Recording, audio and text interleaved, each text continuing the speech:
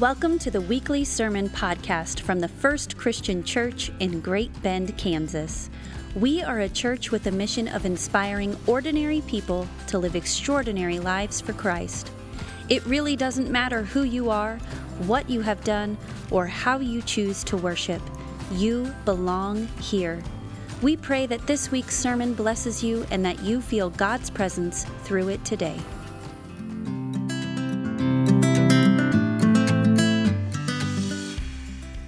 Today we're in week 2 of our sermon series called At the Movies. And what we're doing in this series, as we do almost every summer, is tapping into the power of movies to help us grow deeper, in a sense, in our faith. Or what I love about using movies to help Scripture come to life is that oftentimes movies can take these hard, complex biblical themes that normally we have a hard time getting our brains around. And it makes it, in a sense, concrete. It helps us to see it so that we can understand it and in turn go out and live it in our own lives. So with that being the goal today, what we're going to be getting into is what it means to live our lives on purpose as followers of Jesus. Now, very simply put, because this can be pretty complex, the method that most people use when it comes to finding their purpose is, first of all, you got to figure out what you're passionate about, right? You got to figure out what it is that lights your fire, what gets you out of bed in the morning, what you can't live without. Next, what you do is you take an inventory of all your gifts and talents, what you're good at, what you're not so good at. And then once you get all of that information, you piece that together to figure out your purpose. Because that's what you were created to do. That's what God is, in a sense, calling you to do. Or to make this practical, let's take Laura Blankenship, our refuge worship leader, as an example of this. Now, what I know about Laura, at least in part, because this is not all of her, is she has this incredible passion to create and perform great music. Right? This is what gets her out of bed. This is what lights her fire. And then the talent that Laura has that goes along with that passion is not only can she sing and play the piano, but she can also play other instruments as well. And so what that means when Laura is looking for living into her God-given purpose is she takes the gifts and talents she has, right? Singing and playing guitar or playing the piano, and then doing what she loves to do, creating great music. Because according to this way of thinking, that's how you find your purpose. But what I would like to point out about this particular way of thinking about purpose is that this way of thinking for Christians is actually missing out on the biggest part of what it means to find our purpose. Because as the Bible reveals over and over again, for you and I as followers of Jesus, which is not taken into account when people are doing their purpose in a kind of secular way, is that what's most important for us, what we've got to keep in mind, is that our purpose is not the main purpose. Did you hear me? The world doesn't revolve around you. Our purpose is not the main purpose. Our purpose is just a smaller purpose or a smaller subset of what it is that God is doing in the world. Or to help you get your brain wrapped around that, in football, the purpose of an offense is to score as many points as possible. And the way an offense accomplishes that particular goal is there's 11 different players on the field doing 11 different things. They have 11 different smaller purposes, but those purposes feed into the main purpose. Or up front, you have the hogs, right? The offensive linemen, whose purpose is to create holes and protect the quarterback. The quarterback's purpose, which of course, it doesn't happen without the linemen up front, is to distribute the ball to the running backs and the wide receivers. Running back's purpose to find the hole, get the ball as far down the field as possible. Purpose of the receivers is to run routes and catch the balls. And what I want you to get from this simple example, and I don't know about you guys excited about college football starting in 2 months? Anybody? Right, you guys say EMA, or rock chalk, but I say boomer, right? Yeah. All right, my one Sooner fan is clapping there. So I just wanted to throw that out there to you guys. Good luck on your teams, and I hope you guys do well, except when you play the Sooners. All right. So what I want you to notice is the linemen, the quarterbacks, the running backs, the receivers, they all have their individual purposes, and they couldn't do what anyone else does, right? You can't take a lineman and make him the quarterback. You can't take a lineman and make him a running back. No, they've got specific skill sets, but those skill sets feed in to the one big purpose. Without all 11 of those guys doing what they do, you wouldn't be able to score points. Well, that's the way it works when it comes to our purpose as well. In that our individual purposes are not just about us. No, it's about God's purpose. It's about what God is doing in this world. Which, of course, then begs the question, right? Well, what's God's purpose? What is it that God is doing in the world? Now, for those of you who've been around here for a while and don't already know what I'm going to talk about next, shame on you, because it should be obvious. Because the simplest way I know how to answer this question, what's God's purpose, is to turn to the first part of the Lord's Prayer. The prayer that Jesus taught all of us to say. Some of us say it every single day. We all say it here every single week. Because in the first part, I would say the whole thing, but particularly in the first part of this prayer, we find the best summary of God's purpose in this world. The prayer begins, "Our Father in heaven, hallowed be thy name." Our Father in heaven, hallowed be thy name. Now, what I want you to notice about these opening lines is that our God resides in heaven. And what we know about heaven, which is not much from the Bible, right? It doesn't say much about the Bible. But what we do know is that heaven is in existence, where because God is the one who is in control, everything is as it's supposed to be. Right? That's heaven. Then the prayer continues. Your kingdom come, your will be done. And this is the point that most people miss, on earth as it is in heaven. Right? That's where people miss, on earth as it is in heaven. Or what we're praying for when we pray these words is for God to take this broken and fallen world where clearly things are not as they're supposed to be and make it more like heaven. Or make it more like God's domain where everything is right, good, just, and fair. Or to see this in a bit different way, and this is how it kind of works in my brain. The line on the top of the screen represents the world as it's supposed to be, the world where God's will is getting done. Or just take a moment and try to imagine that kind of world, what that looks like. Now, the line at the bottom of the screen represents the world as it is, the world that we know, a fallen, broken, full of evil world. So what we pray for when we say, your kingdom come, your will be done on earth as it is in heaven, which is the dotted line in the middle, or for this world and all of its fallen and brokenness, our lives and all of their fallen and brokenness, to become a bit more like heaven. Or to give you a visual, on the left side, you will see a picture of our world and what my daughter's bedroom looks like right now.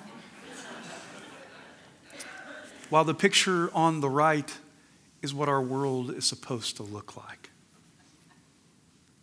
That's God's purpose for the world. Your kingdom come, your will be done on earth as it is in heaven. Now, to push this even further, once you kind of get your head wrapped around this idea that God's purpose is bringing heaven to earth, what you'll discover as you get into the particularities of Jesus' life is that every part of Jesus' ministry, everything that he did, the healing, the casting out demons, the miracles, the teaching, and even his death and resurrection, especially his death and resurrection, is the work of God taking the world in our lives and making them right. Again, on earth as it is in heaven. That's God's purpose. Now, for those of you who have never heard me talk about this before and might be a little confused because you grew up in a tradition where the purpose was we need to believe so that we can get to heaven, let me answer your question there. Yes, a part of God's purpose is that we are going to go to heaven when we die. But what I also want you to see and understand is that God's purpose is bigger than that. Because when you really read the Gospels closely, and not only the Gospels, but the whole of the New Testament, it's actually the case that very rarely does Jesus talk about the afterlife.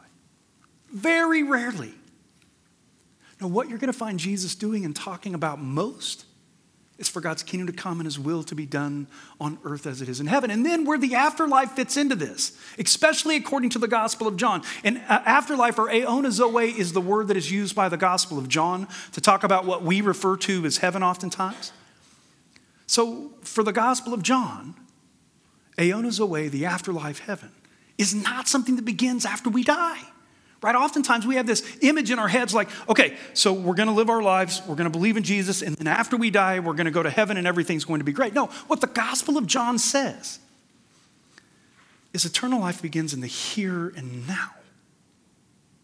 When we choose to follow Jesus, when we live in relationship with God, right? It starts here and now, and then goes on forever.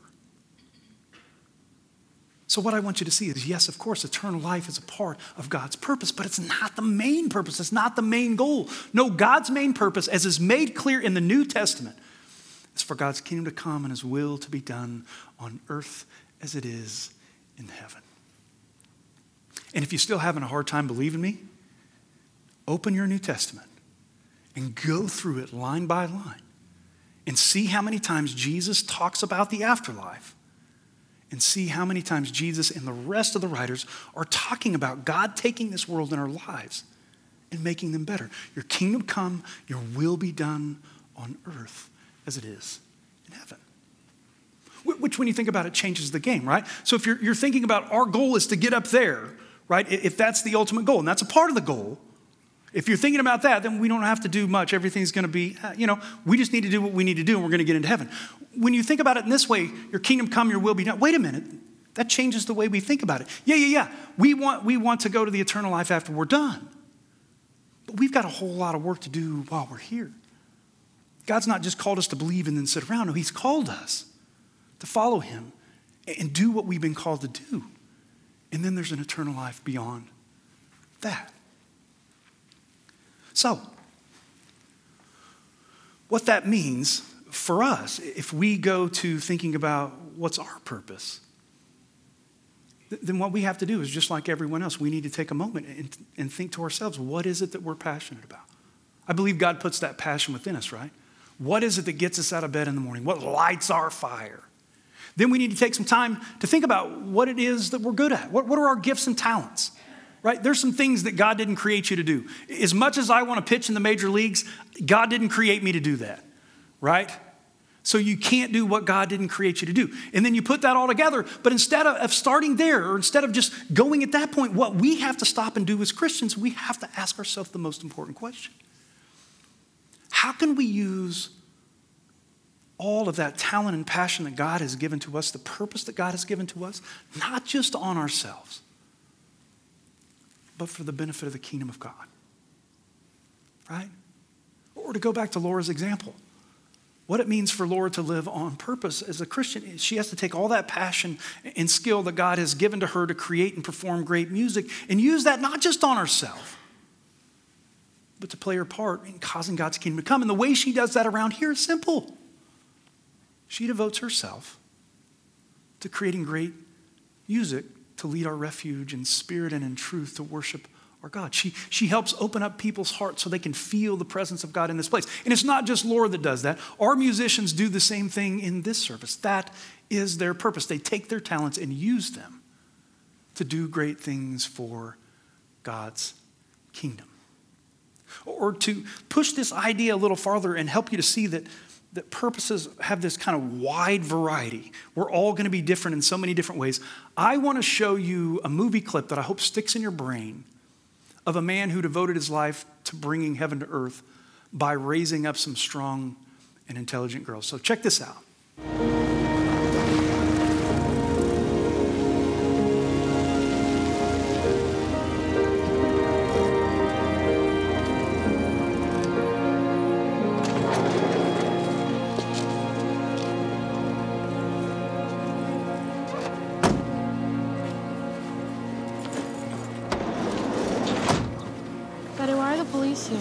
I don't know.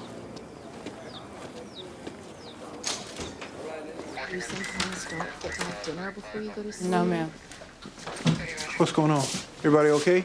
They got a call, said there was trouble in the house and that we were being rough with the girls and they needed to look. A call from who? Not at liberty to say.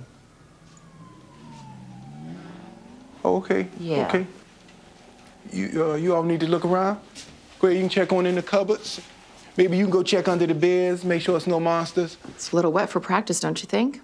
Don't the girls have schoolwork to do? They do their homework. Tundi's first in her class. Lynn and Isha are too. That's right. Girls, spell civilization. Civilization. Okay, Mr. Williams, Wait, now, this is really hold not on. necessary. Hold on. You want to check on the kids? Let's check on the kids. We got future doctors and lawyers, plus a couple tennis stars in this house. Now, I understand you got to do your job, even if some crazy neighbor do call talking foolishness. And I don't even mind you saying we hard on these kids. You know why? Because we are. That's our job, to keep them off these streets. You want to arrest us for that? Fine, but what you're not going to never do is come knock on this door talking about you had to blow their brains out in them streets because they running with hoodlums and doing drugs and things. That's what you not never going to say in this house.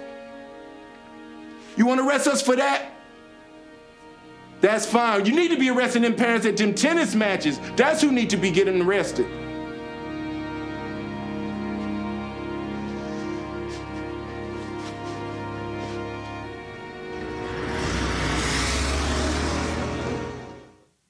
Now, what I love about this clip is, in a sense, it sums up Richard Williams' God-given purpose in life.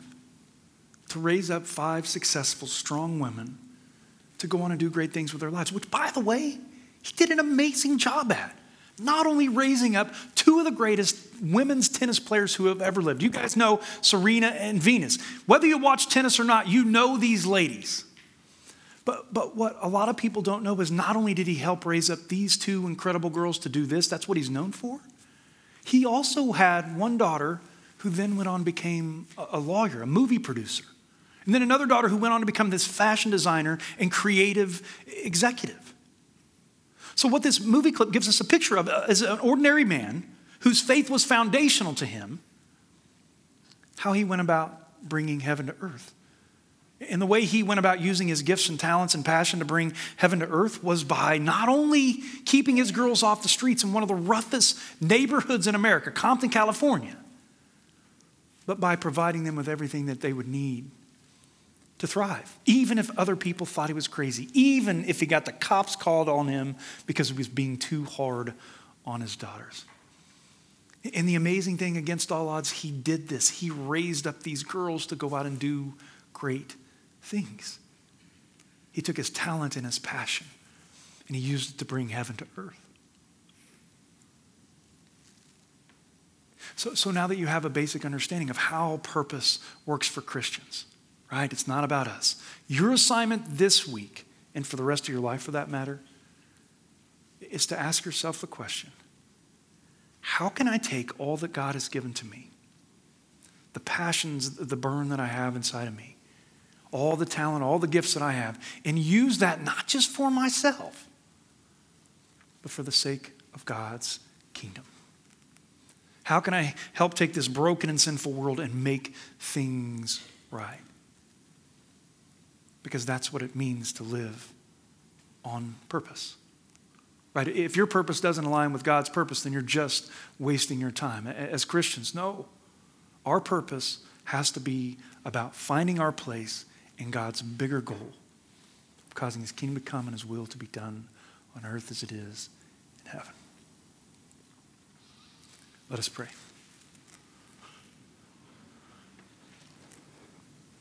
Father, as we come today, for those who do not have a purpose, for those who are struggling to figure out who they are, what they're passionate about, their gifts and talents, I ask that you would help them to find that out. I ask that you would open their eyes so that they can begin to see who it is that you created them to be.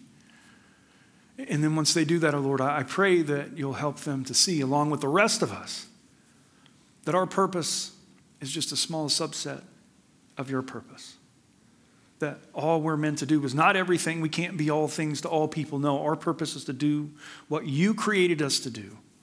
And then that plays our part in your overall purpose of bringing heaven to earth. So Lord, help us to know it's not about us. Help us to give our lives to you and your purpose so we really can be a part of this incredible movement of salvation and restoration that you started when you gave your life for everything for us on the cross. It's in Jesus Christ's holy and precious name we pray. Amen. Thanks for listening to this week's sermon, and we hope you are able to join us next week.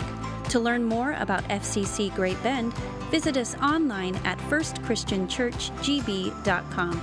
Again, that's firstchristianchurchgb.com. God bless and have a great week.